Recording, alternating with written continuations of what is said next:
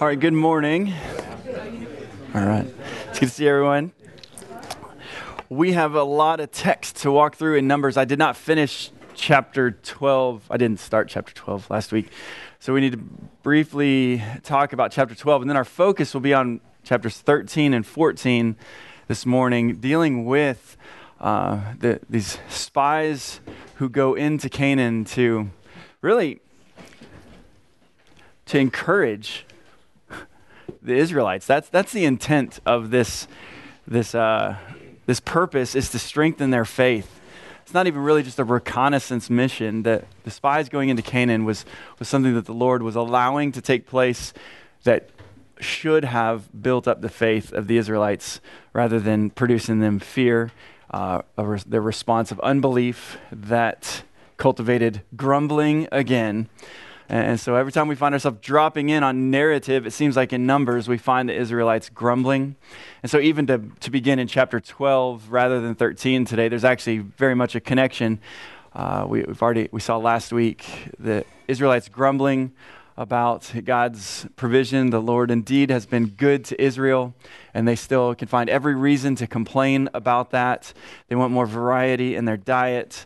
And so in judgment, the Lord gives them what they ask in a miraculous way, demonstrating God's power. He gives them meat to eat, and he did so for 1 month. And again, just to recognize that God's blessing on the Israelites, that he told Abraham in the Abrahamic covenant, when he tells him, you're going to be the father of many, you even consider the stars, to count the stars, that's how numerous your descendants will be. Well, here we are. We find ourselves in Numbers with 600,000 men already who are tired of manna. So you're talking about a month-long feeding of millions, maybe 2 million perhaps individuals, upwards, more than 2 million perhaps. And it's not just one meal either. He's going to feed them for an entire month. And so it's an act of judgment because there's a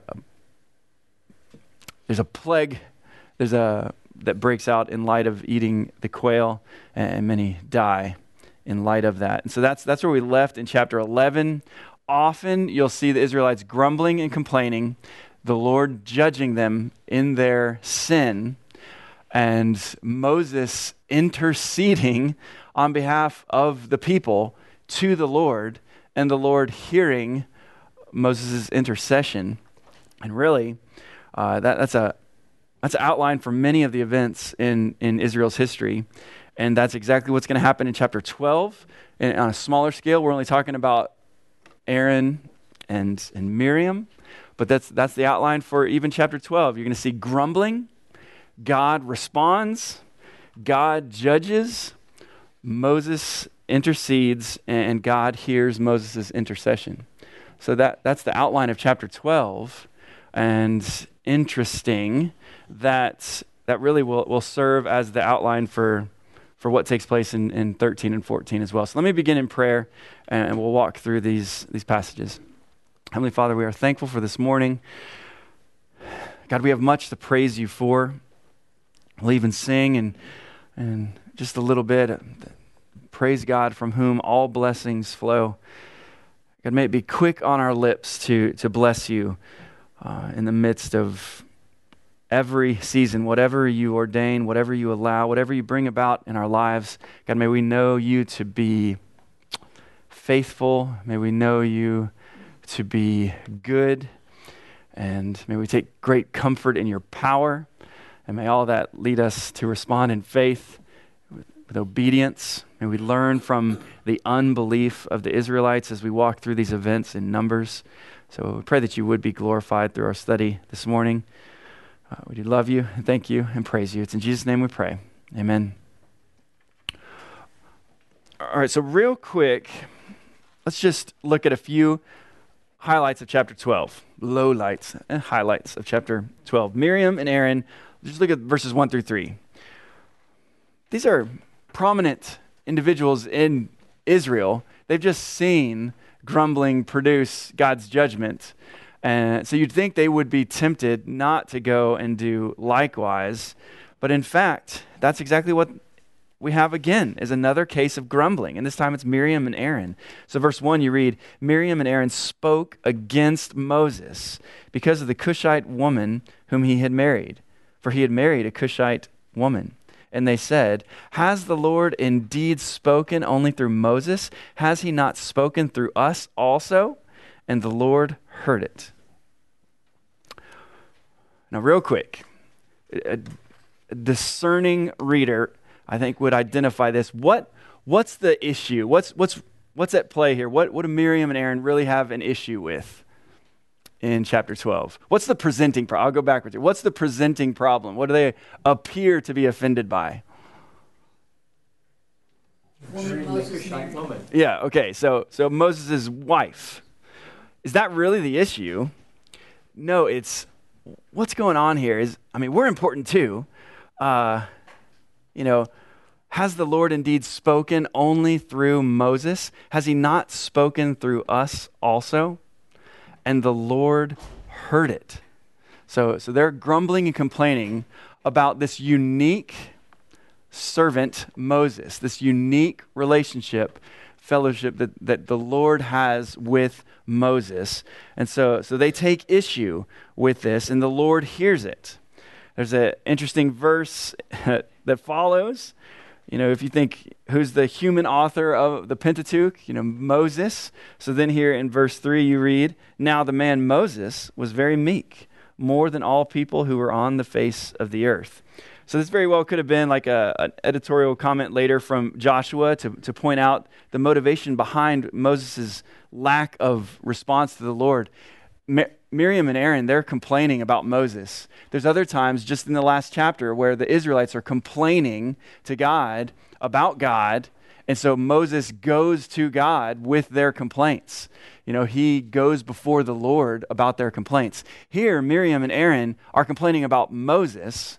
And Moses, he could have, in a righteous way, God, here they go again, Lord. Even Miriam and Aaron are grumbling.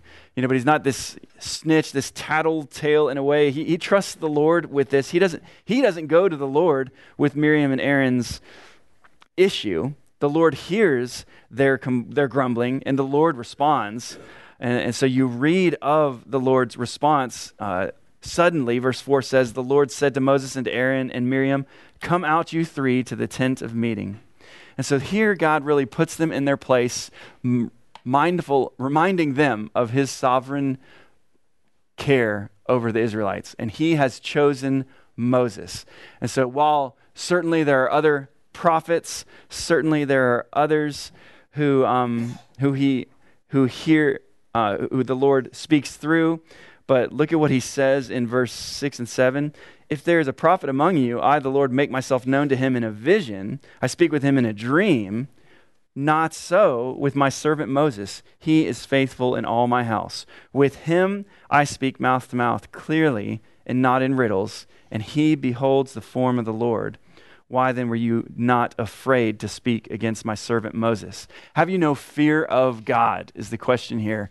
How would you be comfortable speaking against my servant Moses? To speak against him would be to speak against me.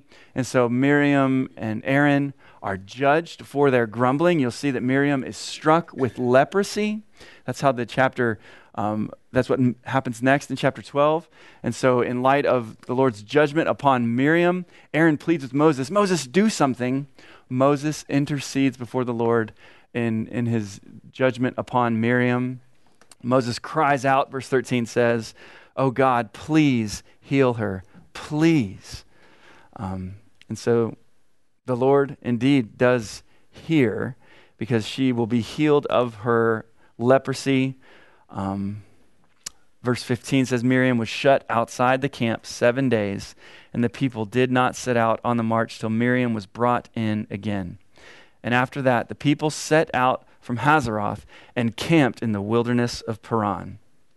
So last week, where we began in chapter 10 was with this summary statement about now that they've left, there's excitement in the camp, they've left Sinai, they're headed to the promised land. And so in verse verse 12 of chapter 10, it said, "And the people of Israel set out by stages from the wilderness of Sinai, and the clouds settled down in the wilderness of Paran."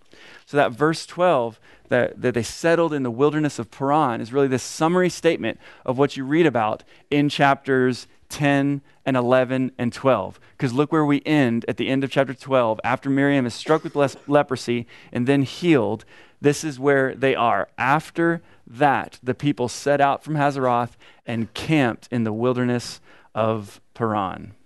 So now we're ready to jump into chapters 13 and 14. Real quick, if it's even like helpful, I drew a map. Now, I did not draw a map, but I linked to a map. Right now, that is not our map. But let's see here. Might just be helpful for us. Yeah, thank you so much. Okay, so if you're thinking of, this journey up to Paran, here's where they are, down somewhere in this Sinai Peninsula is where Mount Sinai, was. So then on this journey, when they have left Mount Sinai, they're headed up into the wilderness of Paran. And so then if you're able to see that, where that arrow ends on this trek up into the wilderness of Paran. Oh, thank you, Larry. That's fantastic. So Kadesh Barnea, this is where they are now as they have camped in the wilderness of Paran. And so now that's where we find ourselves in chapter 13. These spies are going to be sent into Canaan, and the people are still here awaiting this report from the spies as they go up into Canaan. So then let's go ahead and look at that next map real quick, just to kind of trek through. So this is where they are, Kadesh Barnea. And so the trek that we're going to read about, this 40-day occupation, this espionage that takes place, this 40-day journey of these 12 spies begins down here with the people in Kadesh Barnea, and they're going to go all the way up. If you look at that top of the map, that Lebo Hamath, that's like modern-day Lebanon. That's how far this trek is going to take, all the way through the land that God is going to give them. And so they're going to trek all the way up, probably upwards of 250, 300 miles perhaps of journey over these 40 days to begin down in Kadesh Barnea, and then to go up through the land, and then to go all the way up to Lebo Hamath, and then back to give their report. And so that's what we're going to be reading about. And I think, I know that's small, but I might just go ahead and just leave this up here as we walk through the text, just to think about where these spies are journeying through as they go. So here we go. Let's jump in then to chapter 13. And I should note, this is a very monumental event in the nation of Israel, in the Old Testament, in the scriptures. Because what we're going to read in chapters 13 and 14 is great offense against God. You have these 2 faithful servants and these 10 who are characterized by unbelief, and these 10 tempt and lead the nation into unbelief. And so the events that unfold in chapters 13 and 14 are repeated throughout the scriptures. So we read about it, and in fact, there's some repetition even in the text between the different testimonies of different individuals. But then later in Numbers, Moses is again going to bring up this event because of how offensive this is to God, to deny, to reject, to ignore the promises of God, to deny the goodness of God, to fail to identify God's power in this. They are characterized by unbelief. So Moses brings it up again in Numbers 32. In Deuteronomy, it is summarized in chapter 1 as Moses walks through the events that unfolded in Numbers. Several Psalms spend quite a bit of time interacting with Numbers 13 and 14. So Psalm 95, Psalm 106. Even the prophets speak of what takes place in Numbers 13 and 14. So we find it in Amos. Then in the New Testament, we talked about 1 Corinthians 10 last week, but the unbelief that takes place in these chapters, Paul brings up to be an example to the Christians in 1 Corinthians chapter 10. The author of Hebrews in chapters 3 and 4, he speaks to this event to warn of unbelief and the consequence of unbelief. You will not enter into the rest. So believe in God's promises. So just a foundational section of Scripture that we would do well to identify the problem and not respond in a similar way. May we be characterized by belief. May we uphold God's promises, cling to God's promises, informed by God's character that he is indeed good, that he is able, that he is all-powerful, and so we can trust him. So our right response is belief, unlike the people of Israel. So here we go. Chapter 13. You have a little bit of an outline of these two chapters on your handout. I'm going to summarize much of the first 16 verses by just saying that we have the 12 spies identified here. As you read through the names, you would only recognize, well, at first glance, you'd only recognize one name, Caleb, but Joshua is here as well. So Caleb's in verse 6, Joshua is in verse 8. As you read verse 8, you'll see, though, from the tribe of Ephraim, Hoshea, the son of Nun. Well, that's Joshua, the son of Nun. Look down at verse 16. These were the names of the men whom Moses sent to spy out the land. And Moses called Hoshea, the son of Nun, Joshua. Okay, so the 12 spies are listed here in these first 16 verses. Look at verse 1, though, because this is going to be important. Verse 1 through 3, probably. The Lord spoke to Moses, saying, "Send men to spy out the land of Canaan, which I am giving to the people of Israel." Just pause there to recognize there's misunderstanding, I think, by the people, in a way, of why God allows for this. Because how might they finish this sentence? If God was to say, "Send men to spy out the land of Canaan so that..." That's right. That's right. Yeah, is this a good plan, bad plan kind of mentality of, is this going to be an easy thing? Is this going to be a hard, that's kind of what they're thinking, that they're determining whether or not this is a good option, whether or not they ought to obey God's promises. No, God is saying, here's the land I'm giving you, and you're going to go in to see the land that I'm going to give you. So send men, verse 2 says, to spy out the land of Canaan, which I am giving to the people of Israel. So even in this is certainly instruction from the Lord to Moses, but in Moses recording this here, he's also starting this whole story with, man, you've got to cling to God's promises. You've got to be committed to the faithfulness of God in this, because he is going to bring about his promises. I think there might be this assumption that God's promised it, so it's going to be easy. That's not the reality. This is going to be a difficult thing. It's going to require many difficulties of them. They've already experienced many of these difficulties, but the Lord is going to fulfill his promise. And so unbelief and doubt, that's just going to produce judgment. Okay, so verse 2, from each tribe of their fathers you shall send a man, everyone a chief among them. So Moses did. He sent them from the wilderness of Paran. And with that, let's jump down then into verse 17. You guys follow along. I'm going to go ahead and read 17 through 20.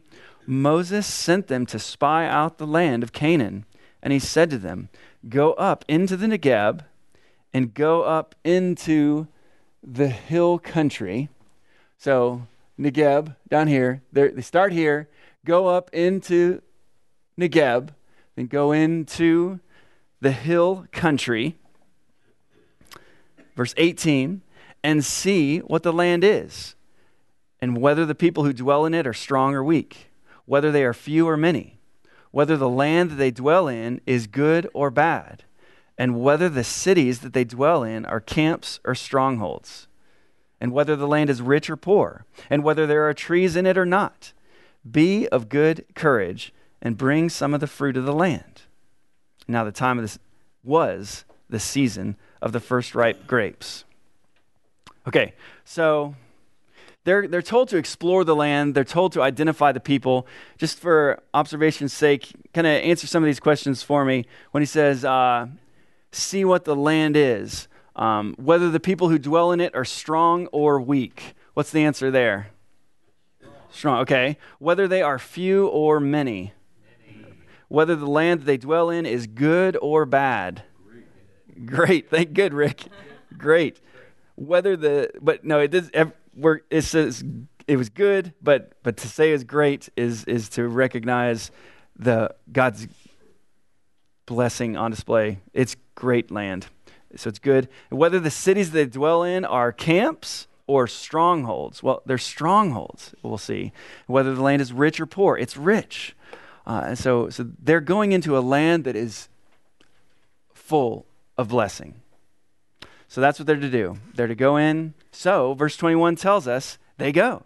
They went up and spied out the land from the wilderness of Zin to Rehob near Lebo Hamath. So there you go. At the end of verse 21, that's how you see how far north this trek went. That began down there. Begin at Kadesh Barnea. They go all the way up to Lebo Hamath. They went up into the Negeb, and they came to Hebron. Pause for just a second with a little bit of Old Testament history. Why might this be a source of great encouragement for these 12 spies as they stop in Hebron? Anybody think of something that would be there? Abraham. So Abraham and Sarah are buried there. And so there's land already that Abraham had acquired. And so you think, man, God's promises are surely going to unfold. He has told us this land he's going to give us. Here we are in Hebron, and Abraham and Sarah are buried here in Hebron. And so you'd think that even God's faithfulness would be on their mind as they journey through Hebron. Okay, so then some individuals are listed, which we know nothing about. Ahiman, Sheshai, and Talmai, the descendants of Anak, were there. Hebron was built 7 years before Zoan in Egypt. And they came to the valley of Eshcol and cut down from there a branch with a single cluster of grapes, and they carried it on a pole between two of them. They also brought some pomegranates and figs, and that place was called the Valley of Eshcol, because of the cluster that the people of Israel cut down from there. Okay, so they've been given instruction to go. They've been obedient to this instruction. They've gone. They're finding out answers to these questions, and they find that the people are great. In fact, they come across some greatly sized men. I mean, there's some big individuals, these descendants of Anak, who are there. And so they explore, and they see what they need to see. This should have only encouraged them. That, wow, God's power is going to overcome these obstacles, and we are going to inherit this blessed land. That should be on the lips of 12, but it's not, as we know. Okay, so we're ready then to move into verse 25. They've gone on this 40-day quest, and they return. Verse 25 says, they return after 40 days, and again, anywhere from 200 and something to 400 miles perhaps, because I mean, you're not just, this straight bird's eye view shot. They're gonna journey around where they're headed. So there's a lot to this trek. They've gone hundreds of miles in these 40 days, and now they're back from this 40-day quest, and they're going to give a report. And I know that this is quite familiar to many, but let's just think carefully about really what is going on here. Beginning in verse 26, they came to Moses and Aaron and to all the congregation of the people of Israel in the wilderness of Paran at Kadesh. They brought back word to them and to all the congregation and showed them the fruit of the land. And they told him, we came to the land which you sent us. It flows with milk and honey, and this is its fruit. However, the people who dwell in the land are strong, and the cities are fortified and very large. And besides, we saw the descendants of Anak there. The Amalekites dwell in the land of the Negeb. The Hittites, the Jebusites, and the Amorites dwell in the hill country. And the Canaanites dwell by the sea and along the Jordan. Well, we do well to recognize that this report is entirely accurate at this point. We are going to hear some reporting, maybe more commenting later, that is not accurate. But here, everything is true. Maybe there's some level of pessimistic tone to the whole, however, verse 28, but not entirely. I think you're just seeing a faithful testimony to what they've been told to find out in those verses prior. See what the land is, see what the people are like. And that's exactly what they're told. Here's what the land's like. Here's some grapes from Eshcol. This land flows with milk and honey. It is blessed. And the people, they're big, and there's many. In fact, you got the Amalekites, you got the Hittites, you got the Canaanites, and the descendants of Anak. Those guys are mountainous. Okay, so verse 30, super helpful here to see everything that's gone on was accurate, and you can kind of even sense some nervous listeners, because Caleb enters in verse 30 and quiets the people before Moses. Verse 30 tells us, "But Caleb quieted the people before Moses and said, 'Let us go up at once and occupy it, for we are well able to overcome it.'" For we are well able to overcome it, says Caleb. What confidence there? Where's the confidence, though, for Caleb? It's not in anything other than the Lord.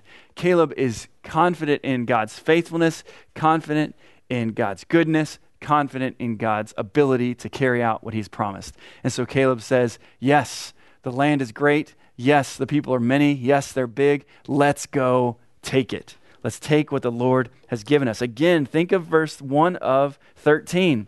"Send men to spy out the land of Canaan, which I am giving to the people of Israel."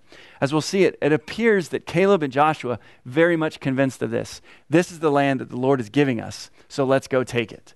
These other men are thinking, this is going to be hard, and these people are many, and they're going to wipe us out. This does not look like a good plan.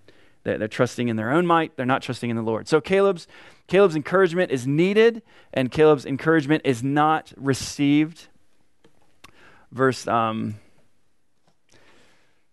30, you see great faith. Then you don't see anything else from the others in verse 31 that characterizes great faith. Verse 31 says, "Then the men who had gone up with him said, 'We are not able to go up against the people, for they are stronger than we are.' So they brought to the people of Israel a bad report of the land that they had spied out, saying, 'The land through which we have gone to spy it out is a land that devours its inhabitants, and all the people that we saw in it are of great height. And there we saw the Nephilim, the sons of Anak, who come from the Nephilim.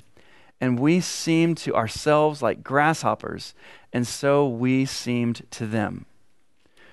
So, if we summarize the report earlier as entirely accurate, how would you summarize their comments here after Caleb said, "Man, in light of what we've just heard, let's go. Let's take this land."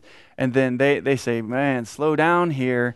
If we go up against these people, they're stronger than we are." So they give this bad report. That helps inform the type of report we're getting. This is not an accurate report. How do they describe this good land? It devours its inhabitants. That is not a land flowing with milk and honey. It is not a blessed land. Now, here's something that's still kind of developing in my mind. I'm not sure that I'm entirely settled here. Maybe some of you already are. I have oftentimes referred to this passage as an accurate history of the sons of Anak. Because even when we start talking about Goliath, I've sometimes said, and apparently he's a descendant of Anak, and Anak, they're descendants of the Nephilim. Look who's giving this report, though. These guys are lying, right? this might be hyperbole here. We saw some tall guys. I mean, they're so tall. It's like they're they're descendants of the Nephilim. Where did the Nephilim pop up in biblical history? Pre-flood. Pre-flood. And after. And after. And after? Okay, where is that? I'm sorry, I did not. Genesis, it says the Nephilim were there and after. Does it? So, see, look at that. I'm saying I didn't develop in my mind, but as I was reading through some the commentators, they're even pointing out, I'm not entirely convinced that they are being true about this, but I failed to realize that there's another cross-reference with them after the flood. That's interesting to think through if, they're destroyed at the flood. Okay, so if they're there later, perhaps, but again, it's not true that the land devours its inhabitants. They're making good land look bad, and then they say these guys are so tall. Perhaps there's some hyperbole going here to describe them, but I may be off on that too with the other cross-reference you're mentioning. But their testimony is untrue. It is not accurate. It is a bad report, in fact, is what 32 says. So they brought to the people of Israel a bad report of the land that they had spied out. I guess Genesis 6:4. Genesis 6:4. So I guess I just was thinking that was pre-flood, but Well, it's possible that Noah's daughters-in-law might have possibly, through their ancestry pre-flood, their genetic traits could have been carried through after the flood, which would explain the emergence of a quasi-Nephilim, for lack of a better term. So that's just speculation, but I might explain, because that's the only way it's going to happen. yeah. So, 6:4 is pre-flood, is my point. And it said after, and afterwards. Oh, the verse says, and after. Oh, the Nephilim were on the earth in these days and also afterward. Oh, man. Whew. Yeah. James translates it giants, so there's room for something. Sure, when you think. Fake there. Yeah. Okay. I got you. You know by the account of page how much not. Yes, and you're even given specific height of Goliath. So I'm not talking that's just some hyperbole there about Goliath being a giant. I'm just saying perhaps these spies say, man, these guys look like descendants of the Nephilim. They look Certainly are. Well, Nephilim Emphasizing the most scary part. We look like grasshoppers. Yeah. That's an overstatement. Yeah. And so we seem to them. And I'm a little doubtful that they had enough encountering with them to be treated that way. That's right. That's right. Very good. So certainly there's hyperbole in describing themselves as appearing as grasshoppers in their sight. Where are we? We're in what verse was that? Where are our grasshoppers? 33. The land through which we have gone to spy it out is the land that devours its inhabitants, and all the people that we saw in it are of great height. And there we saw the Nephilim, the sons of Anak, who came from the Nephilim, and we seemed to ourselves like grasshoppers, and so we seemed to them.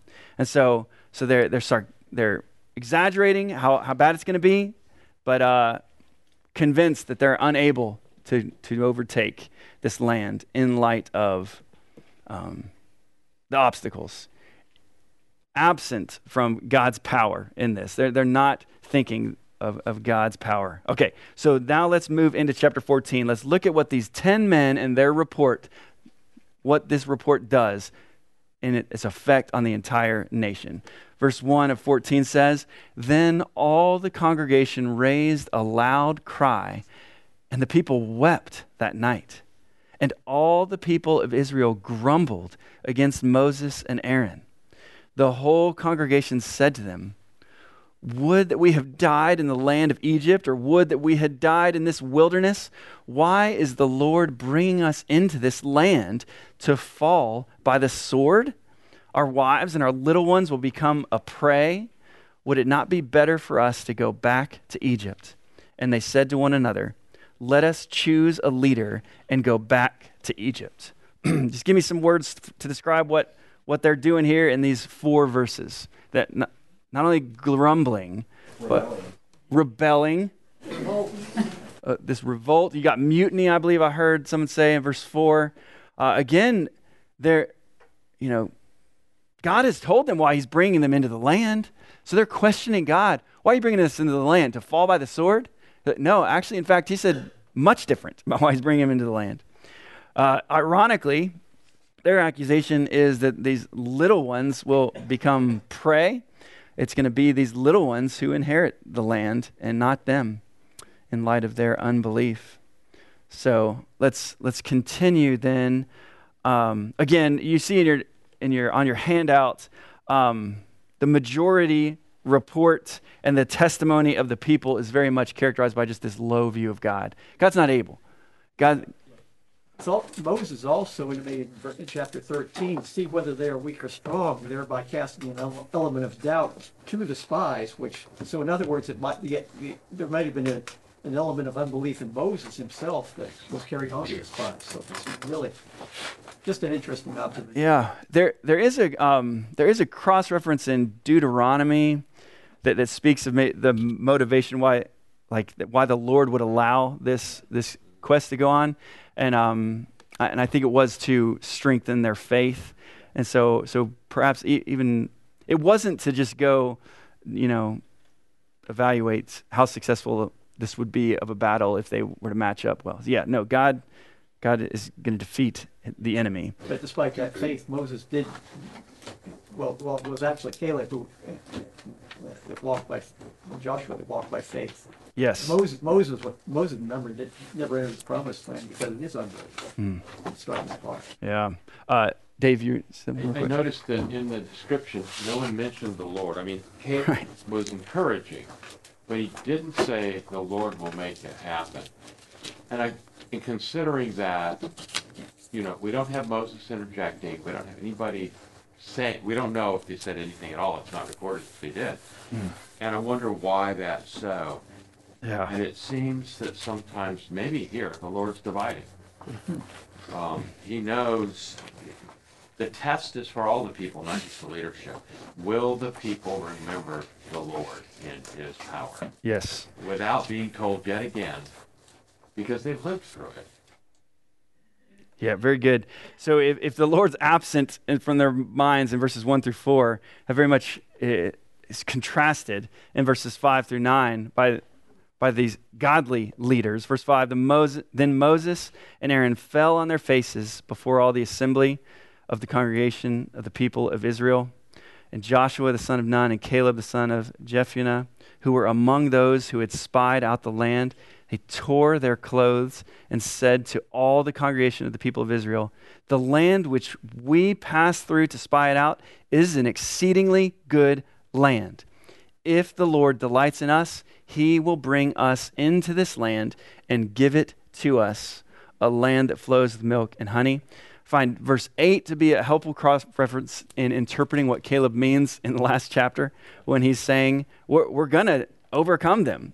It's because if the Lord delights in us, he will bring us into the land and give it to us. Verse 9 says, only do not rebel against the Lord. Do not fear the people of the land, for they are bread for us. Their protection is removed from them, and the Lord is with us. Do not fear them. The lesson here, when people are big, God is small. That's the title of a book that so many of us have read. That's what the Israelites are doing. They've got big people, small God in their minds.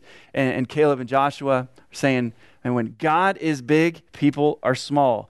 If the Lord is with us, we will overcome them. Don't fear them, fear God. The Lord is with us. Do not fear them. So they have actually accused the Israelites of unbelief here. And I believe that the Israelites' response is an attempt to say that they have just borne false witness against them because they seek to stone them for their accusation. So they're going to get some expert testimony on whether or not this was a false accusation, because you see in verse 10, it says, then all the congregation said to stone them with stones, but the glory of the Lord appeared at the tent of meeting to all the people of Israel. And the Lord said to Moses, how long will this people despise me? How long will they not believe in me in spite of all the signs that I have done among them? I will strike them with the pestilence and disinherit them, and I will make of you a nation greater and mightier than they. So the Lord has spoken. And so then again, remember I told you in chapter 12, you have this pattern of grumbling. God responds, Moses intercedes, and God hears. That's what happens elsewhere. It's what happens in chapter 14 as well. Moses said to the Lord, then the Egyptians will hear of it. For you brought up this people in your might from among them, and they will tell the inhabitants of this land, they have heard that you, O Lord, are in the midst of this people. For you, O Lord, are seen face to face, and your cloud stands over them, and you go before them in a pillar of cloud by day and in a pillar of fire by night. Now, if you kill this people as one man, then the nations who have heard your fame will say, oh, it's because the Lord was not able to bring this people into the land that he swore to give them, that he has killed them in the wilderness. So back to verse 12, the Lord says, I will strike them with the pestilence and disinherit them, and I will make of you a nation greater and mightier than they. Moses' intercession is, his plea is, if you do that, others will speak lowly of you. They will speak. They will blame it on your inability to give them the land. That your glory will not be on display if you strike them with this pestilence as you speak. Verse 17, he says, and now please let the power of the Lord be great as you have promised.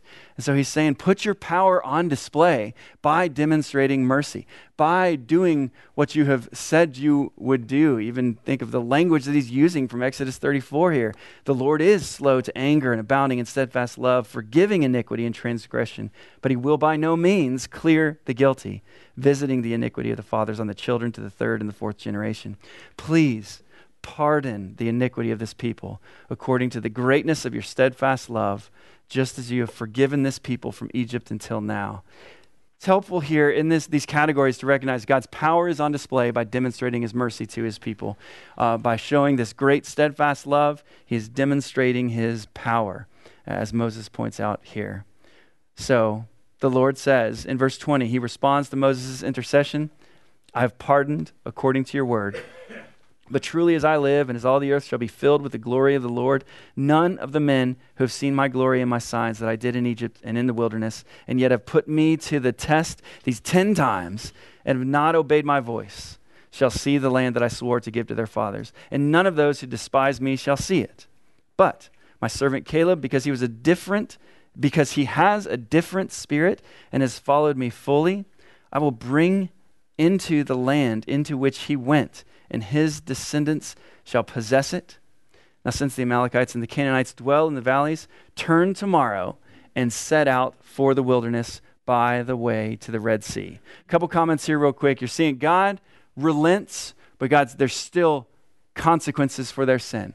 So they're punished for their sin, but they're not annihilated here in light of their sin. And in fact, the promises are going to be delayed here because now we'll turn this car around kind of thing is what's going on here. They have turned around and they're headed back into the wilderness by the way to the Red Sea. Back in verse 24, it spoke of Caleb as someone who has a different spirit and has followed me fully. As I read that, I think just look at everything you're reading here. What is the spirit of everyone else in this? The majority view, the spirit is of unbelief. Yeah, and so you're just seeing this spirit of belief from Caleb, and he's this leader who leads well, and he's blessed for it. He will inherit the land. We could say more about these next verses that take place, but it's just shocking to see how this chapter ends.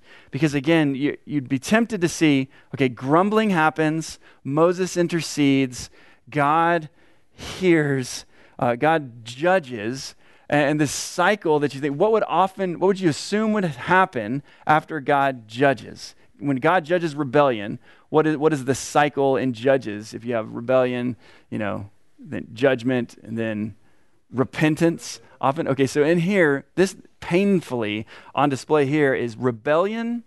God responds. Moses intercedes, God judges, and the people respond with more rebellion.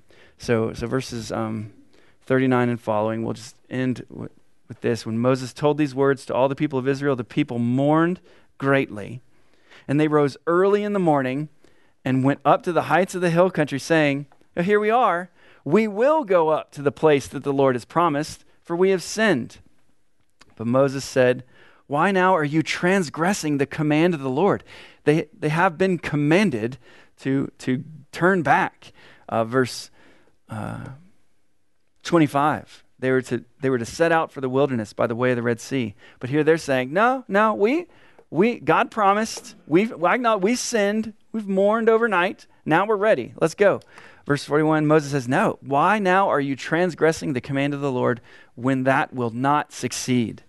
Do not go up, for the Lord is not among you, lest you be struck down before your enemies. For there the Amalekites and the Canaanites are facing you, and you shall fall by the sword, because you have turned back from following the Lord. The Lord will not be with you." But they presumed to go up to the heights of the hill country, although neither the ark of the covenant of the Lord nor Moses departed out of the camp. Then the Amalekites and the Canaanites who lived in that hill country came down and defeated them and pursued them, even to Hormah. So these individuals that seek to take the land by their own power are destroyed. We jumped over some of the other judgment that's already been on display. These 10 spies for their unfaithful report, for their unbelief.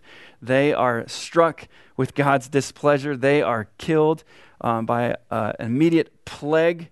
So God's judgment is poured out on their sin, even at the same time that God demonstrates his mercy to them in their unbelief. Israel still does not take God seriously, is what we're seeing and painfully on display in these chapters. And there's so many reasons too, but they're characterized by unbelief. They're filled with unbelief, and so they don't take God seriously. Disbelief, is stronger because it won't be cured. God gave them 10 chances, Right. and they just never get. Yep. And then And they Yes. also had like repetition of this complaining or grumbling that was about small things, very small, and then Very it good. built up. And eventually it got to the point where it infected the whole thing, and then they couldn't do what, God wanted them to do. And something big. So, like they should have trusted the Lord to do that with. And Joshua and Caleb, they were able to inherit the land because Yes. of that. They were faithful. Very good. There's always faithful remnant, and that's on display here, even with Caleb and Joshua. Let's close in prayer. Heavenly Father, we're thankful for this narrative, this history of Israel. May we learn from it. May we not fail in the ways that the Israelites did. May we take you seriously. May a right view of God, a high view of God inform every area of our lives. May we believe your promises. May we obey your promises. May we obey your word. And God, give you praise for your many blessings. The people failed to rightly identify you in these blessings. They failed to rightly recognize your perfect power, your ability to fulfill your promises. They failed to recognize your goodness in the midst of these promises as well, and they're punished for it. So God, may we delight in who you are. May we delight in what you've done. May we delight in what you're going to do. May we be a people of faith who, informed by your promises, may we just walk in conviction in light of the confidence of being in a right relationship with you. So, God, we thank you and praise you for the time that we could spend together in this book. And as we go into this next worship hour, may you be glorified through everything that takes place. As we sing, as we pray, as we read the word, as the word is preached, may you be glorified in it all. We love you. It's in Jesus' name we pray. Amen.